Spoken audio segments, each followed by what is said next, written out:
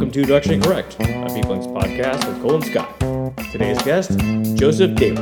You can go actually watch a 2-hour YouTube video earlier this week about how to create your own LLM, and it's not that complicated, all things considered.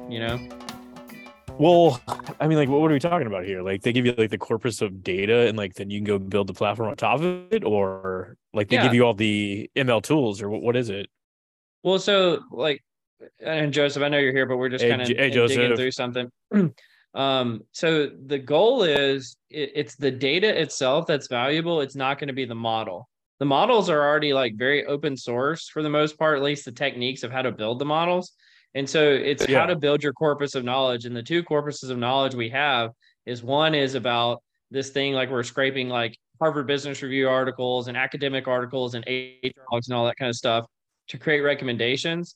And then the other corpus of knowledge is just literally employees' own data sets from their HCM, their ATS, and all of that kind of stuff. Mm-hmm. And Joseph, you're in your cabin in San Francisco, right? Taking all this in? Right. Just me and my lodge in San Francisco. This is possibly the most unique Zoom background I've ever seen. I love it. Our work wants us to have very, I don't know, everybody has unique ones. So yeah, it comes with the territory. Well, it's the metaverse, right? Eventually we're all just gonna be sitting in a meeting, and it's gonna be a dragon next to a pirate next to an amoeba.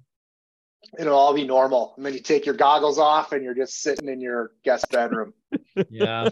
Well, didn't you have a question about that, Joseph, that you wanted to ask? I was just saying, and this does not have to be a topic by any means, but I was curious to get your guys' view on metaverse. Do you think it is a thing of the future, or do you think it's just kind of this flash in the pan fad right now and a thing that will never take off? But I was curious to hear what you guys think. Yeah, we haven't introduced you, but you worked at Facebook, right? Or what is ostensibly now Meta. So you probably have great insights on this sort of thing. My take is I'm growing to the idea. I think that's where we're really going to be in the future. And in fact, the future may already be here. It's just a shitty version of it, right? So we all have our online selves and the sort of persona that we play. And I'm in an office with ostensibly 0 people right now. I'm alone anyway. Everything's virtual as it is. My thing is, I don't have a big costume on, that can fly around the room or anything like that. Yeah, I think it's going to follow this kind of the same adoption of most new technologies, where in the consumer space it's going to move faster than in the B2B type space, and so what I see is it's going to be super hot for porn and video games in the near future. Super hot. And then that's the way eventually it's always gone. And eventually when that is pervasive enough that all the normies get in touch with it, then eventually it's going to move into the knowledge workspace and the training space for, frontline type of jobs. But I don't know if there's ever a day where you never have an analog type meeting, but I think it definitely could be additive rather than, something that just completely replaces everything. Yeah. Yeah. I also think, the notion of today, think of how much time people spend on their cell phone anyway. So the resistance that some people think of going more and more digitally, it's well, we're already kind of in that world. And so the fact that it could be more consuming is certainly possible, and it's likely to happen as soon as there's more utility behind it. We're probably already in the metaverse. I think we are. I don't know if we can really fathom what it's going to look like in its realized form. It's going to evolve clearly too. Is it going to look like? Oh, what was that movie? It's Hackers with Angelina Jolie, where they're flying around the computer system. Is it going to look like that, or is it going to be? The metaverse still is. It's kind of cartoony and this sort of thing, but eventually it could look pretty realistic. Well, and I hope it goes full cartoony. I would love to play realistic Pokemon in the metaverse. That would be amazing. That'd be a lot of fun. Yeah. Y'all should come over and like view the guy across the street from me. Like he's in like another condo, and I can see him just in his window with like his little goggles on. It's like fighting imaginary warriors or whatever the hell he's doing over there. Nice. He looks insane, but like I'm also wildly jealous. I can't lie. Probably having a great time. Oh yeah. Well, Joseph, I know when you joined the call, we were actually kind of talking about ChatGPT and the generative AI stuff. I know there was something about the singularity you wanted to talk about as well. Oh yeah. Well, here I guess to start, my understanding of singularity is that at some point technology will reach a point where it's irreversible, right? Like, and it's just going to spike in terms of the progression that it can make. Do you both have like this post-apocalyptic view of AI to the same extent, or are you a little bit more optimistic? I'll let Cole dig into this first. Yeah, I think we talked about this a few weeks ago about what is the value of a human being and human knowledge versus computer knowledge, right? And I've been reflecting on it since then. This is going to sound super cheesy, but I really think that there's something here. Is if you get to the definition between what is knowledge and what is wisdom, right? Wisdom, I think, is something that is only, really gained through humanity. It's like a human type experience, whereas knowledge can be gained through any kind of computer system. And so I think if you bifurcate work down those lines, just work, I'm not focusing on like the rest of like the impacts. Things like valuable, like, crystallized versus fluid intelligence. Well, the crystallized intelligence is gained over time through experiences and stuff. And so experience, I think, will continue to matter. And the wisdom that's gained along with that. But anything that can be commoditized will be commoditized. And so I maybe there are less people with less jobs, and maybe, the power law really does come into effect. And there's like 5 companies and they're like all 100 trillion market cap. And then we use like a social welfare program to pay for all the other people that are in the metaverse all day long and in this dystopian future. But I don't know if I necessarily think that that's going to happen, but it is a possibility. Well, you guys are already stepping on one of the nerdy articles. So like, let's go ahead and dig into the nerdery. 5 minutes in, this is a new record here. We can circle back to it. Just like there's like a long conversation about it, but it's titled "Things Are Becoming Strange in the Long Singularity." So the thesis of the article is, for like 20,000 years of human history, there hasn't been much progress. We're sitting there like with stone tools, like hammering away on rocks and this sort of thing. But things rapidly changed at the Industrial Revolution, where you see this sharp rise in technological capabilities, rapidly approaching this like singularity that you're referring to. But things have also slowed down a little bit. So someone that was born at the time that like the Wright brothers made the airplane, they could see like a moon landing, but we haven't seen that same sort of like progress over time either. Like if you took off from an airplane in 1970 from LA, it still took you like 6 hours to get to New York. Now it takes you about 6 hours to get to New York. We haven't seen like the sharp rise, but they argue that this is called like the long singularity, and only like 1 out of 250 jobs that were in the 1950 census has been eradicated. But this is all going to change with AI in like unpredictable ways. It's already passing the Turing test, and no one really knows what to expect when we do reach a singularity. And they argue that flexibility, like mental agility, is the actual key to adapting. Yeah. And apologies for derailing and jumping into the nerdery within the first 5 minutes. That was actually my fault. It's not your fault. Okay. I've been arguing that we need to make the entire pod the nerdery. Yeah. Just have crazy conversations. Let's do it. So I think,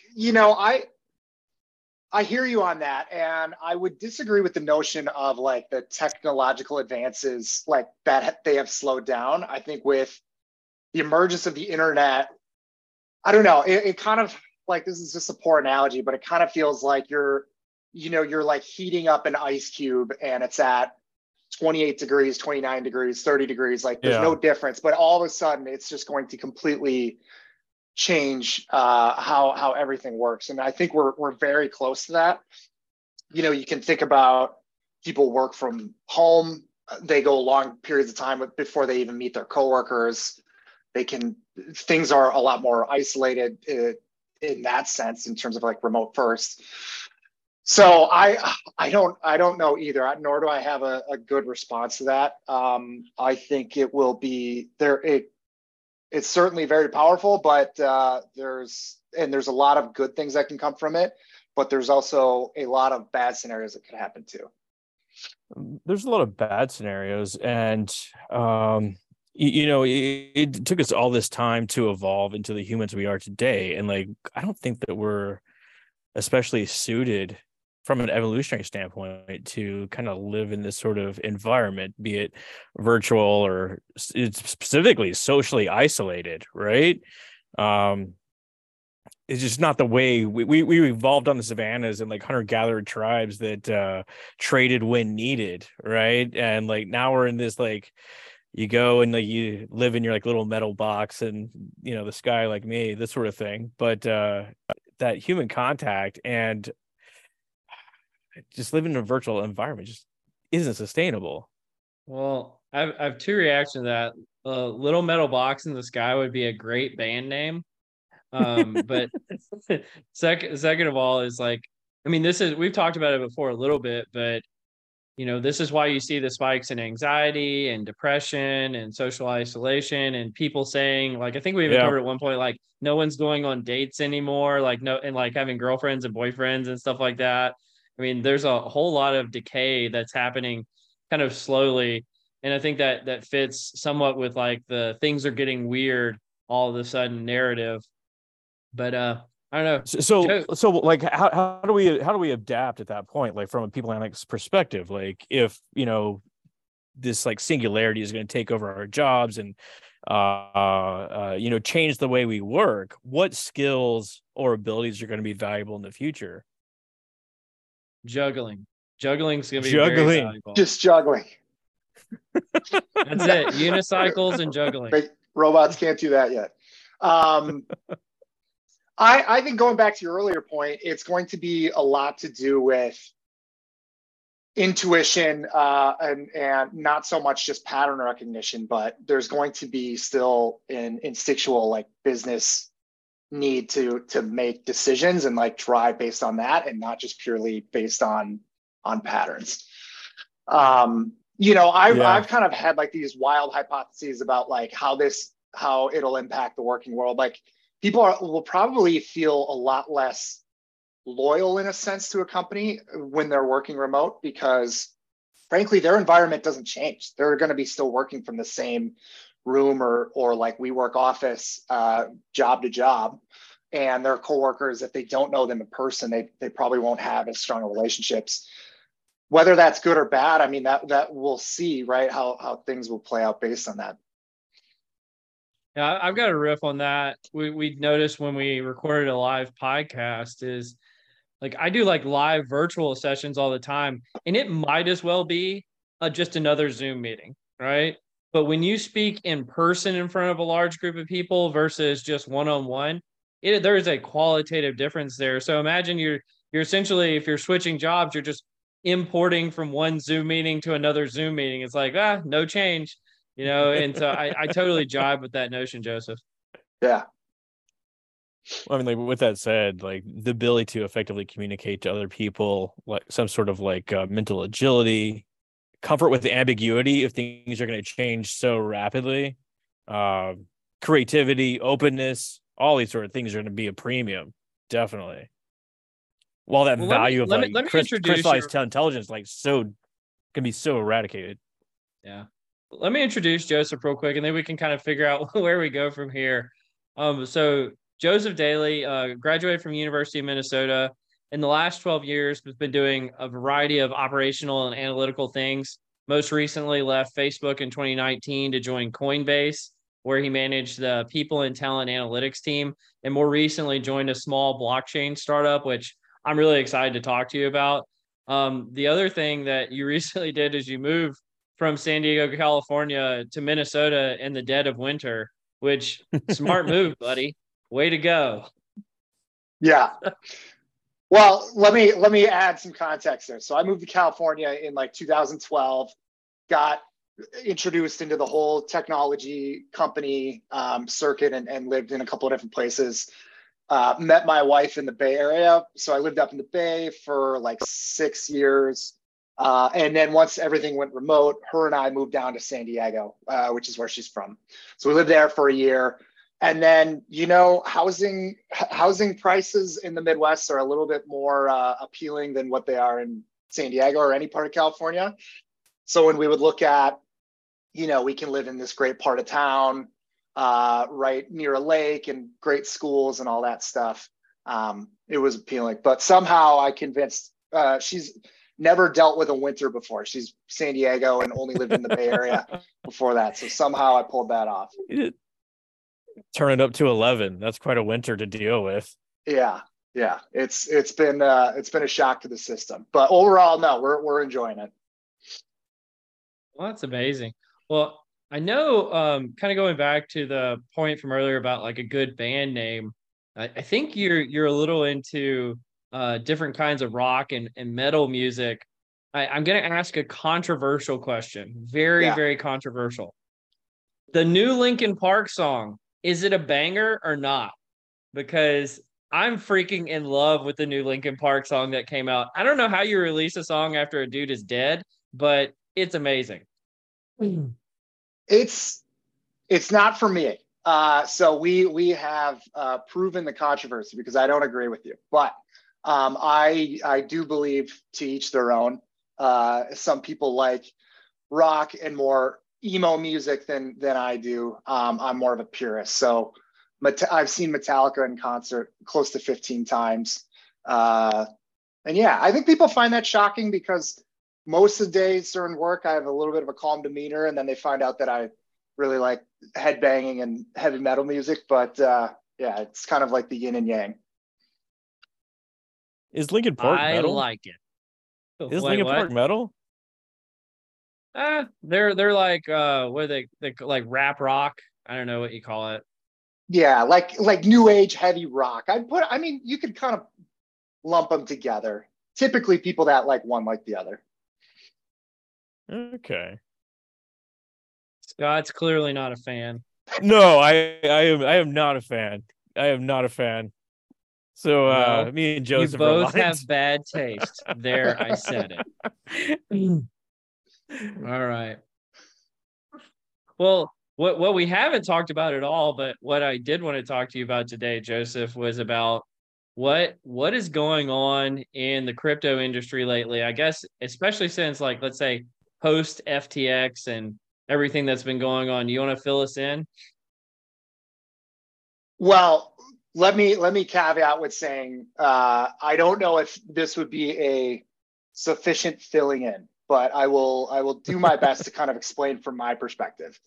I think, with like emerging technologies, what's interesting right now is what everyone thinks of with crypto is they get so like the gateway drug seems to be investing and trading. So very speculative, but the average person doesn't really know much about like the technology or building any utilitarian value to it.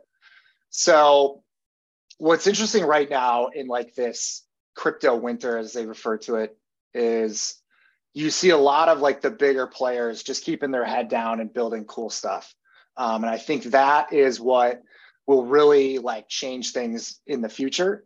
So if and when things get better in terms of like the market changes and then it starts to come back, I think it will come back in a very loud way, in a very positive way, in the sense that, there's going to be all these new great technologies emerging. There's going to be things that are less primitive and more adaptive. One of the analogies yeah, go ahead. what are we talking about? You saying like there's gonna be like new things coming down the pipe, etc. Like we're familiar with Coinbase and unfortunately FTX and this sort of thing, but like what does that mean? Yeah, so some of the big technologies, right?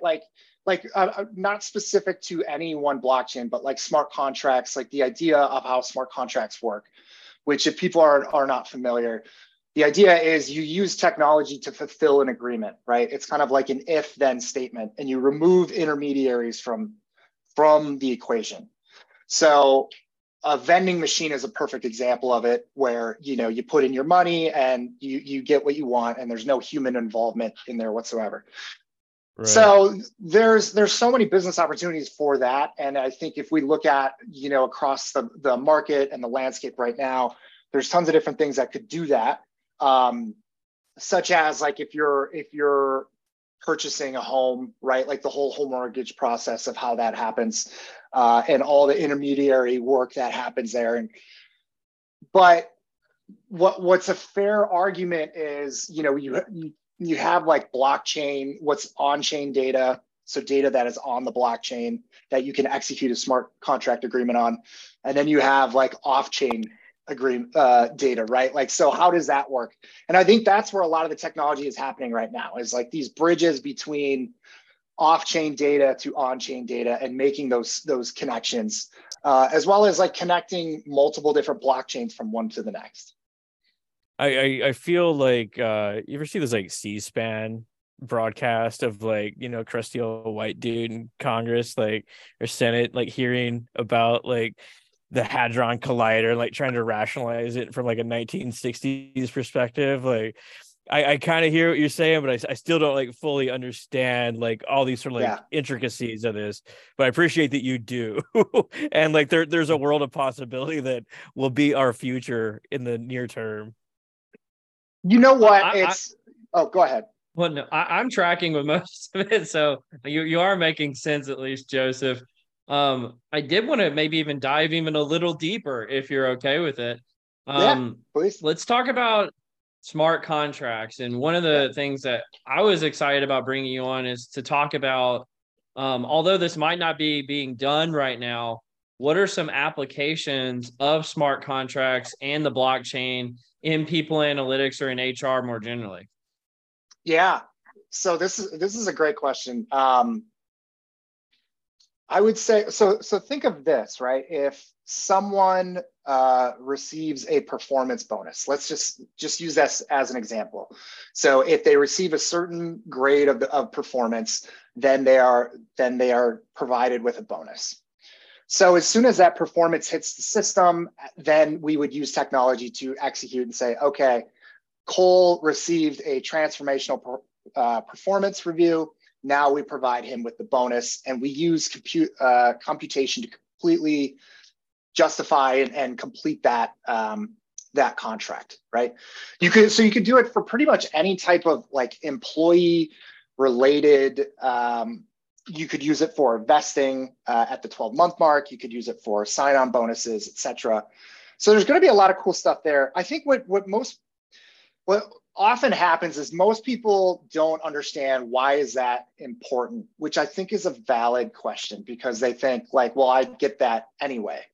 This is just saying that there is a contract that cannot be changed that is put forth at the beginning, and the terms are completed as soon as one end of the agreement is completed. So Cole, can I build on that real quick? Because I think this is a really, really important point. Use the example I put in my mind is like employee pensions, right? Employers made a contract with employees to pay them out with pensions. And then later on in the future, they welched on that contract, right? And when you create a smart contract platform, when you hit certain criteria, it has to be enforced. There is no welching on a contract later. And so you think of all like the broken promises employers have made over the years, and frankly, employees might be making to their employers as well, for that matter. But that would no longer happen if you had some kind of enforcement mechanism that's enforced in code rather than in, morality. So like what happens if like these like tech companies have all their money in like the Silicon Valley Bank and they have no money to pay these smart contracts? What WTF? What do you do? Yeah, That's this a is the right fire question reference, by the way. Love the reference, Scott. So then you're kind of going down this path of like, well, how far can this go, right, to ensure that the contract can be completed? So take FTX for multiple example. layers. Gotcha. Yeah, and so if you look at FTX, like one of the technologies in blockchain that's received more popularity since everything happened with FTX is like proof of reserves, which is to say, hey, they're using computation to prove that the reserves are available, not necessarily providing any information that is sensitive, but just saying, yes, this account has more than the allocated amount, right? And so that will be one of like the necessary steps. But in order to do this again, and I understand that this is getting pretty technical, is we have to build better bridgeways from like the blockchain Web3 data to Web2, where a lot of this account data already exists. And that's the big problem right now. Yeah, and I appreciate that you are not the blockchain guy. You're an IO in a blockchain company. But thanks for like laying the foundation for us. Yeah, my pleasure. Well, I want to go even one step further, because I think this is something Scott and I have noodled on in the past, which is, what would it look like if, in blockchain companies or in crypto companies more generally, because from my understanding, most people just still get paid in dollars. What if we started paying people in crypto? What would that even look like? Yeah. Well, so for example, Coinbase does this. So Coinbase gives you the option to receive part of your paycheck in Bitcoin. At least they did when I was there. So these options are available. It would basically be, your dollar amount converted at a specific time, probably the day of, into one of the cryptocurrencies of your choice. So I foresee this becoming more and more popular as time goes on. We're not there yet, but I think in the next 5-10 years, this will be a more prevailing option for many of these companies. And then it can, going back to what we were talking about, can be completely enforced with smart contracts. I think that there was like an NFL player that had his bonus paid out in Bitcoin. I doubt that was seen as a great decision at this point. But I mean, like, talk about like a great recruiting tool, especially for like the more technical or like the younger employees that you're looking, different companies are looking for different ways to compete. And from like a pure people analytics perspective, hey, this is a great way to draw people in. Yeah, we actually looked into this really heavily at my last organization. We looked at both through 401k providers to like allow people to withdraw a portion of their salary and put it into crypto for their 401k, but also to take a portion of their salary from their payroll. And both 401k companies and payroll providers hate this shit. They don't want to do any of it. They don't want to have anything to do with it. So we ran into so many barriers. Why is that? Is it because like there's 47 different coins out there, or it's just too complicated? They don't know about it. Like, I think that would be a the old man on logical C-SPAN. answer. The real answer is they just don't like change, right? Like I think that they like the way that they're doing things. We were a small fish in a big pond, and they have no need to cater to a small fish kind of thing. Gotcha. You know what? And one of the areas that make things easier is as you continue to grow more and more remote and have people dealing with different currencies, is you can have everything on a very streamlined one currency, right? Or two currency versus paying different currencies across different countries. It's my understanding that these smart contracts, you like talk about like a set of like if-then statements and put it on a blockchain, et cetera. And like I'm like at like 60% of my capacity here, right? Like I'm not fully operational to fully understand it, but like the world of opportunities also opens up. Like you talk about like data security, or hell, I don't know. Like once again, like talk about like paying people, this sort of thing. Well, there's many different applications. The thing about like certain kinds of blockchains is you can validate it backwards in time. You know exactly what transactions occurred for how much at what point in time. And that's kind of the whole point of the blockchain. What I'm actually curious about, and I don't even know if you have any opinions on this, Joseph, but like, what would it look like if you had anonymized, like, this isn't the right word because blockchains are anonymized right now, but like blockchains that you couldn't see things, but that like you couldn't see who was exchanging with whom, like there was true lack of transparency versus transparency, and but still would it manipulate the data in the same way? Because like one of the big things in the crypto movement is people not wanting to disclose their identity and that kind of thing. Well, if you could ever at any point in time in the future find out somebody's identity, you could go backwards through time and figure out everything that they've ever done because it would be on chain. Like, are there workarounds for that kind of thing? Yeah, there are. I think confidentiality is like one of the pressing issues with all of this, right? Both in the state of staying anonymous or like being transparent about who is making or receiving the payment. So like, how do we verify the identity of this person? Because there's times that you need to do that. Otherwise, you can go down a whole rabbit hole of dark money problems.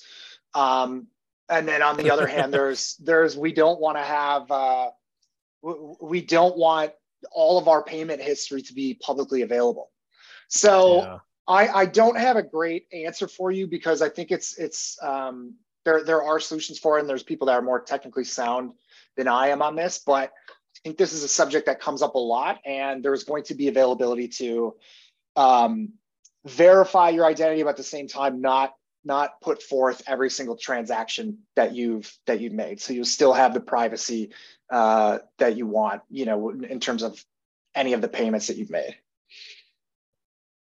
That the verifying the identity is really wild because that essentially means that you could understand someone's complete history and their background, i.e. resumes are no longer needed. You can't lie on your resume anymore because someone would know exactly when you went to school, all this sort of stuff. And I know like a lot of companies you can don't try even to look lie, at it resumes just won't work. anyway. Yeah. Well, I mean, like, I think we're kind of like dancing around it a bit, like, and we talk about the benefits of crypto or smart contracts, this sort of thing. But like, what are the drawbacks? There's pros and cons to everything. What would be the drawbacks of these sort of things? Yeah, the drawbacks are going to be there's times where contracts like there needs to be some finessing and some human involvement, right? Like you can't purely rely on humans to execute a certain contract like without certain nuance. The other thing is like if you make it permissionless, you're doing that both for the good and for the bad. The dark web and everything like that gets to operate at the same rules. So you have to take that into consideration and think about how do you still go about minimizing those problems, but promoting the integrity of the technology at the same time. Yeah, I think that makes sense. Well, I wanted to switch gears a little bit here just to talk about, because I know you've got a background in people analytics, but you had this question about like, what about moving into other product-based analytical roles? Did you want to talk about that at all, Joseph? Yeah, so maybe I'll set it up, but I would love both of your opinions on this. I think for me, like this is more of a general statement, but I often find people that, in people analytics, they kind of give this notion of like they fell into the space or whatnot. But in reality, there's like this personality trait that comes with it where you're often very analytically driven in the first place. And like that might have steered you down this path to be into a data-driven role in the first place, rather than just like randomly falling into any number of roles. So for me, like and when I left Coinbase, I was also entertaining like product analytics and some more business analytics type roles, because I enjoy like relying on data to solve problems and like building the technology and the infrastructure to do that more than just the HR space. I enjoy the HR space. I think it has a lot of fun problems, but I enjoy the data part of it first. Do you tend to find that there's like many transferables in people that you've met, or the types of problems that, you know, are solved within people analytics to a more product analytics type role? What do you think, Scott? What do I think? That question didn't go the way I thought it would. So it sounds like you, Joseph, you see yourself like as a tool builder. Like you take the data and build something that produces a outcome on the back end, and that resonates really well with me. I think that people analytics itself is a broad space, and there's room for a lot of different types of people. I tell, whenever I talk to like grad students, I tell them, try and figure out what makes you happy. Like what do you enjoy doing, and try to maximize that. For me, there's some exploration involved here too. For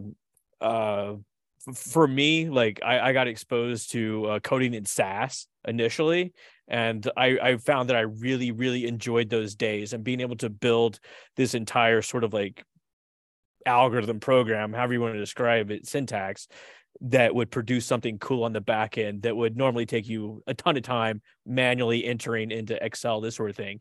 So I slowly started maximizing those sort of aspects and learning more and more. And coupled with, you know, a deep background in psychology and exposure to other folks in IO, it was like a natural fit. It was a natural fit. And I absolutely love what I do, but there's a lot of people that don't. Yeah. And I think it's largely because of misfit. My take on this is your entry point likely leads to whatever exit point you have, right? And so like I know a lot of folks that reach out to me like on LinkedIn and stuff that have like a BI background or just a data science or data engineering background in general. Those folks want to get into people analytics just to have an entryway into an analytical field. And they'll probably use that to parlay into future analytical roles. So I'm not surprised when I see those folks move on into like product analytics teams or engineering, data science functions, marketing, what have you. And then like I think about like the IO psychology, like so that's my background. I'm probably never going to leave, but that's because my entryway was kind of like people analytics is my professional pathway, right? And I'm not looking to go into marketing. I'm not looking to go anywhere else. This is the destination and the journey at the same time.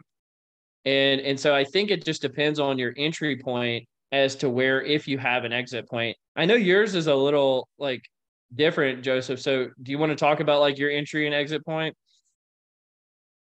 Yeah, well, you know, one thing that you said really resonated, and it kind of spurred the thought that like it's also it's also okay to not know if like this is where you want to stay forever too. Like if you enjoy what you're doing on a day-to-day basis, but you're like, hey, maybe 5 years from now I get the itch to do something different. I think that's totally cool too. My role was more or less, you know, I worked at a gaming company of like 70 people, and I did anything operational and like was introduced to data. And I had someone teach me SQL there, and like it was very primitive, bad SQL at the time, but like you have to start somewhere. And then slowly but surely it moved into more recruiting operations at Facebook and then Coinbase and so on. So I think my path was, you know, not in a straight line by any sense of the imagination, but with that comes like a lot of skills that are picked up elsewhere, and then you get to apply those, and it's kind of what separates you and makes you different in the role once, you know, in terms of like when you're actually working in the role now, and relying on different experiences that you've built over time. So, I mean, like, there's something else that you provided us before we even had to talk, that you're into Brazilian jiu-jitsu. So, like, if you got me to a headlock, how long would it take for me to pass out? Not too long. Let's see, less than 20 seconds, probably. 20 seconds sounds like an eternity in a headlock. No, it wouldn't take too long. But yeah, that's another one of those things that's like, you know, maybe the more that you become ingrained into technology and like working remote, I need to do tangible things outside of here. Yeah. And so jujitsu has been one of my primary hobbies over the last 7 years or so. And it's kind of helped me keep a good balance.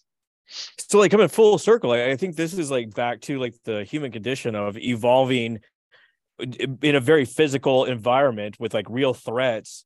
And now we're in a virtual environment where it's particularly safe. Like we've never been safer in human history, but you still need something tangible to hold on to. Like if you ever like build something with your hands, like you look back at it and it feels very rewarding, as opposed to honestly, like building a regression model. You don't get the same sense of accomplishment. Yeah, I mean, Cole and I were talking about this. One of the hobbies that I've started recently is like woodworking, and it's like it's all in the same thought process. There you go. Like I really need to sign off and go do something physical that I'm proud of. Well, I'm going to give you something else to be proud of. You want to pick your own adventure? Give me a random number between 1 and 31. 27. 27. Let's see. What do we got here? Oh, okay. So I was actually listening to Davey Green podcast, and he had someone on there, and they're talking about the difference between work-life balance. So we all got like a general understanding of like, you know, you spend certain of your time at the office, some of your time at the house, and this sort of thing. But they were contrasting that with like work-life fit. So finding it's not about balance, it's about a fit between your working life and your personal life. And this really resonated with me because like whenever I hear someone like really talking about like work-life balance, like you don't really like to work, but the job is just another part of your personality, another part of your human experience, really. Yeah, I think that has been on my mind more and more over time, in the sense of like that intersection between, you know, do what you love, be compensated fairly for it, do what the world needs, but also do the things outside of there, right? And kind of make it very holistic and not so much just you're overly consumed into one thing. So that's always a battle. And I think like to bring back the people analytics part of it, as work becomes more remote and we become more decentralized and people are all over, as we get a rise in people in different time zones, it's easy to feel like you can't disconnect because you get messages at 1 a.m. or 11 p.m. And with that, like there will either be a shift in the working place where, you know, cultural norms of like how you're supposed to operate and whatnot will change, or people will have to take that on independently and like really shift gears and be disciplined to say, at 5:30, 6 p.m., I turn off my computer, I put my phone away and whatnot.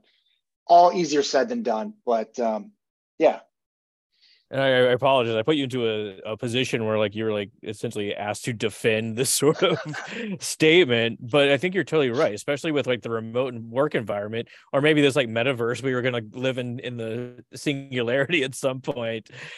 You need to be able to incorporate everything into your life. And once again, like technology is preventing this in a lot of ways. It's enabling and it's like, it's disabling at the same time, because the enabling part is me and my wife, who both work in technology for Bay Area companies. We get to live in Minnesota right now. And if we move tomorrow, I don't have to tell anybody. I get to just do it, and it doesn't change a thing. So there's a big part of it that's enabling, but you know, with that comes the cons of you are not, your life is more virtual than it was in the past. And you may be a little bit more socially isolated. So I don't know the solution to it just yet, nor do I know if I ever will. But they're all problems in terms of like the modern working world that we're facing today.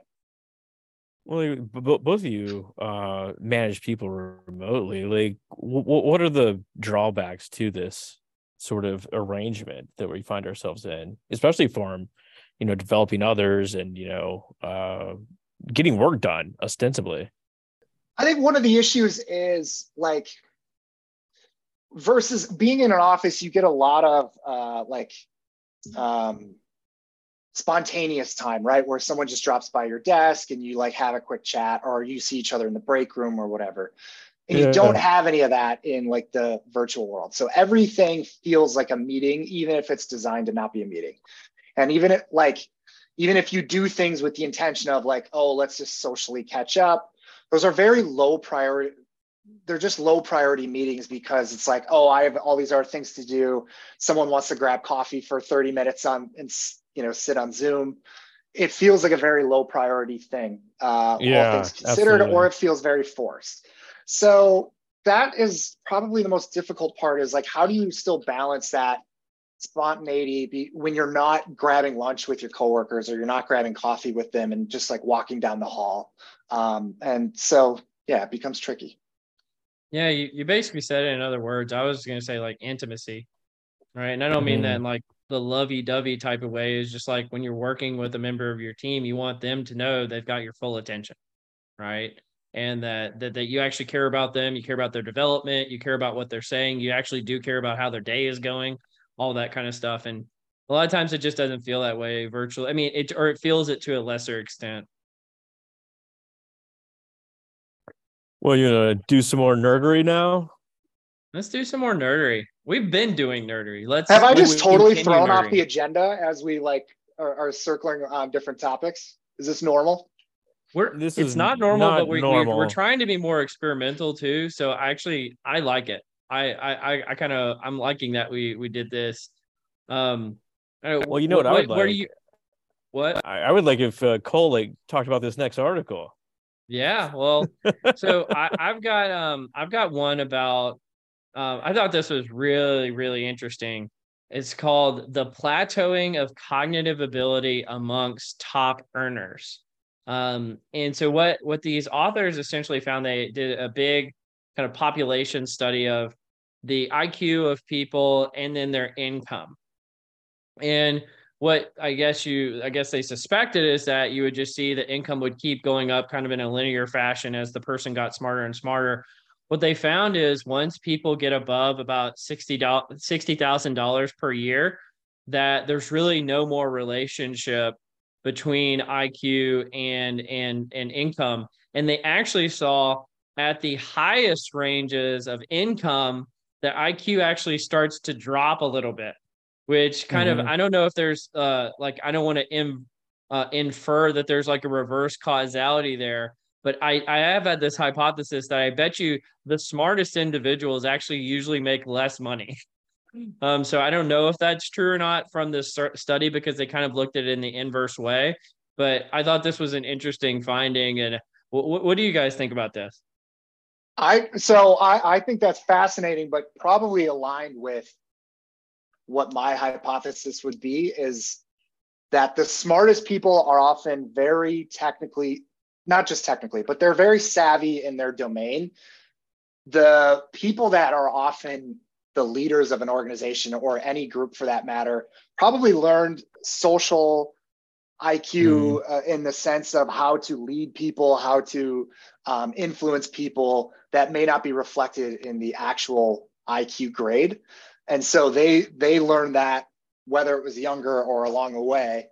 And like, that is what made them rise to the top of their domain. And then they rely on the smartest people who had the highest IQ to help get the information done. But they do that by directing them, not necessarily the other way around. Yeah, and I think that the most cognitively taxing jobs are not necessarily the most highest paying. So you think about like college professors or some of these high tech jobs, they're not as highly paid as, say, like CEOs of the very top echelons. And you're totally right that personality factors definitely come into play, whether it's be able to articulate concisely, this sort of thing, or I don't know, comfort with ambiguity or creativity, these sort of things. The other issue is how they measured IQ. So we've known the value of crystallized intelligence has been dropping for quite a while, especially with Chat GPT, and hell, just the fucking internet has destroyed what it means to be smart from a crystallized standpoint. They measured they measured intelligence in it sounded like a Wonderlic sort of scale. It's like a progressive sort of items, but it was like spatial ability and verbal comprehension, this sort of thing, which are, don't get me wrong, there's like positive manifold all over the place with cognitive ability, but I would be really interested to see what they say about just pure fluid intelligence. That, to me, that is like the pinnacle of cognitive ability. And I'd like to see these different facets broken out by. I think that would be interesting. And kind of to build on that, I think back to like the people who I have seen, at least in my own personal life, there's suffers from selection bias, obviously, that make it to the highest levels of income. Usually they're just the people that are like others are drawn to. It wasn't, and the smartest people I've ever known have usually been much of a turnoff to other people. And so it's like, get away from me. And so those folks with like, again, that magnetism, I find are the ones that end up having the highest level of income. Rather, I don't know what kind of fluid intelligence they have, but like that's where the magic comes from. I find not necessarily, well, I know how to do math better than you, that kind of thing. That's referred to as the Matthew effect in network analysis parlance. So that's the idea that the rich get richer. So like once you create some pull in the network, you get it's a preferential attachment to these individuals. And at that point, you have a whole lot more people to draw on exposure to a whole lot of different evidence, and you become like a major broker in the network and able to identify opportunities early before other people can, just because of like your broad network and ability to connect different dots. That could definitely be part of it. And likely is, especially at the upper levels. So do either of you guys think that intelligence should be evaluated differently then, to like take into consideration social skills and how you work in a group, and not just so much like, what however IQ is measured? Oh, wow. You're getting to the theories of multiple intelligences. I can't remember the author's name, but he had like sports IQ and sexual IQ, like all these sort of like weird like bifurcations of like what intelligence is. Whereas like the psychometric definition is largely a factor analysis of the different items that go into it. So that's where you get like your crystallized fluid intelligence as well as all the other subsets. It's been a while since I actually looked at it. In that respect, I don't think that it would factor out as part of something. It would just be the general G, the Spearman's G of intelligence. Like, yeah, if you're a fucking asshole to your coworkers, you're not going to be successful. That's intelligence. Like you need to be able to adapt in some way, and maybe that's it, just adaptability and openness to others. Yeah, this research may be out there, but I'm very interested in this kind of like concept of like the magnetism that I was talking about earlier. A lot of folks talk about like EQ versus IQ, and there's many high EQ people that aren't magnetic. Like they're just nice people. They're empathetic. They, it would be a great person to talk to if you're having a bad day, right? But they're not necessarily the person who is. And so I would be very much more curious. Like I feel like the IQ stuff is a little overprescribed. EQ stuff is gaining in popularity. But I feel like things like this is where my curiosity lies. And again, there may be research on this, but I'm not familiar with it. Yeah, I would highly encourage you to go read some of Rob Cross's research around pull in the network specifically. He also released some research, Cross, Pryor, and Sylvester 2021 around fast movers. So this idea that some people come into the network of an organization and make rapid gains in their ability to influence because they do generate pull. And after interviewing a bunch of different folks that had this attribute, they found that they went out and made proactive relationships before they actually needed them. So like they go learn like, hey, Joseph, like you got a wife and you got your kids and like this sort of thing. You live in Minnesota. That's so great. And then once you establish a collegial sort of bond between you, 3 months later, I may go to you. It's like, oh, you said something interesting. Like, can you help me out with this? And that's, you form these relationships early before they're needed. And that's sort of the feelers that these fast movers really put out into the network and create that pull, this magnetic pull towards them. Other than that, I have nothing to say about it. Well, all right. I think it's fascinating because like there's, the magnetism, but there is a baseline of IQ required for people to have a certain pull. Like no one's going to follow like, the biggest dummy in the room. So there needs to be a certain qualities that you're drawn to, and they're often going to be the things that you don't have, whether there's a more intelligent person than you, or they're like very, they're the person that lights up the room when they walk in. So there's certain skill sets that they still have to have in order to have that quality. Boy, you would hope so. We covered some research several pods ago that essentially showed that the biggest factor in the emergence of a leader is just talking more. So the person that talks most of the meetings, they're the leader. The Babel effect. Absolutely. Yeah. Well, Scott, do you want to hit us with the last one? Last one. So this is like a good little bow on the entire great discussion. Like I've absolutely loved this, Joseph. This is fantastic.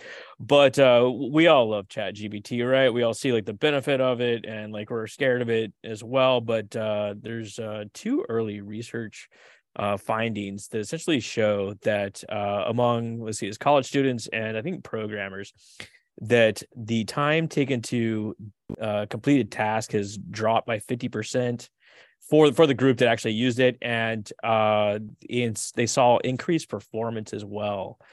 So there's probably more findings in the future, but these are the early estimates on what we can expect from this generative AI technology. 50% increase in productivity.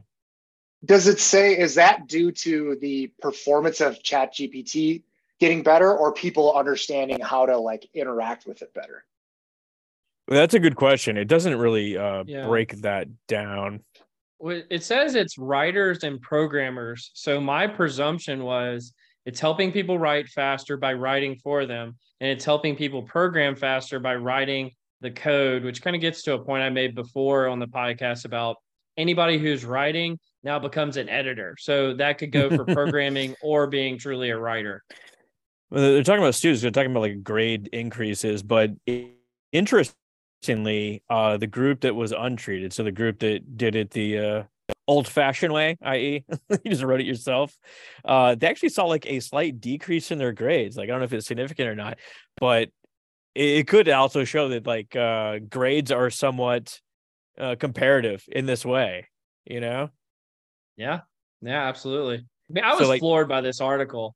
I even went ahead and cited it in the article I wrote that came out today, because I was like, this is really crazy. And I don't think people realize how crazy this, like, I don't know if this effect will hold true over time, or if it's just for writers and programmers and it won't happen for other professions or anything like this. But like, imagine, like I described it to somebody yesterday this way. Imagine if your company doubled in headcount overnight, but you didn't hire anybody else. That's the magnitude of having a 50% increase. Like a 2% increase after like a learning program would be considered best in class. And so, I mean, this is truly transformative. Again, if the impact sticks, and this isn't some kind of outlier finding that you do see oftentimes in the scientific process. Yeah, totally. Like, what if your training got 50% better overnight, right? What if your recruiting got 50% better? You would freak out. You think you did something wrong. Do either of you guys think that this is going to find a ceiling? Let's like compare it to like the calculator, where it can do a lot of information or calculation very fast and allows people in mathematics to think about problems like more holistically? Or do you think it's going to continue to get better and better and better, and put a lot of thought workers out of a job? Yeah, I got this from, I think it's an engineer. He was at Intel in the past, Jim Keller, with this concept that there is no such thing as an exponential. There are just lots of logarithmic curves built in other logarithmic curves. And so, you see it start to go up very steeply, but then it levels off. But then another innovation comes on top of that, and it starts to go up steeply, and then it levels off. And so it looks like a one big exponential curve, but it's actually a lot of small logarithmic curves. And so that's what I see is like the initial bump that we get from this will eventually taper off. But what's going to come after that? That's the big question. I was initially like kind of worried, like, oh God, we're all out of a job and like this is just gonna like shut us all down. Now I kind of see it in the other way, just like reflecting on the growth of technology in the past and what we've seen. So now we don't have to like calculate correlation tables by hand and all this sort of stuff. And it will make us better at our jobs. What I do worry about is like the erosion of the underlying theory and ability to do these sort of things without it. To the point, like if it ever fails for whatever reason, which go to your nearest apocalyptic sort of novel, what have you, we're FUCT fucked, and that's the end of it. Oops, I was on mute. That's a good spelling, Scott. Way to go. It was very southern. Yeah. Well, this has been amazing. I really have enjoyed this conversation, Joseph. Thank you so much for joining us today. Before I give you the final word, Scott, any final words for Joseph? Joseph, I was born, I've lived, and this pod made it all worthwhile. Great to have you. Appreciate it. All right. High praise. Wow. Kind words. Yeah. You have anything to add to that, Joseph? How do you top that? No, thank you both for having me on. This is awesome. It's great Friday discussion. So enjoyed it quite a bit. It sounds like the feeling is not reciprocated, Scott. That's a common occurrence. Just totally left you hanging. Put yourself out there, Scott. Sorry. Yeah, it's good. Sometimes you got to take a risk, I'm sorry. This is cracking me up. Well, you've been listening to Directionally Correct, a People Analytics podcast with Cole and Scott, and our guest Joseph Daly. Thanks for joining us, Joseph. Thanks, guys. Appreciate it. As always, all opinions are our own and do not reflect those of any other organization. You've been listening to Directionally Correct, a People Analytics podcast with Cole and Scott, powered by Orgnostic.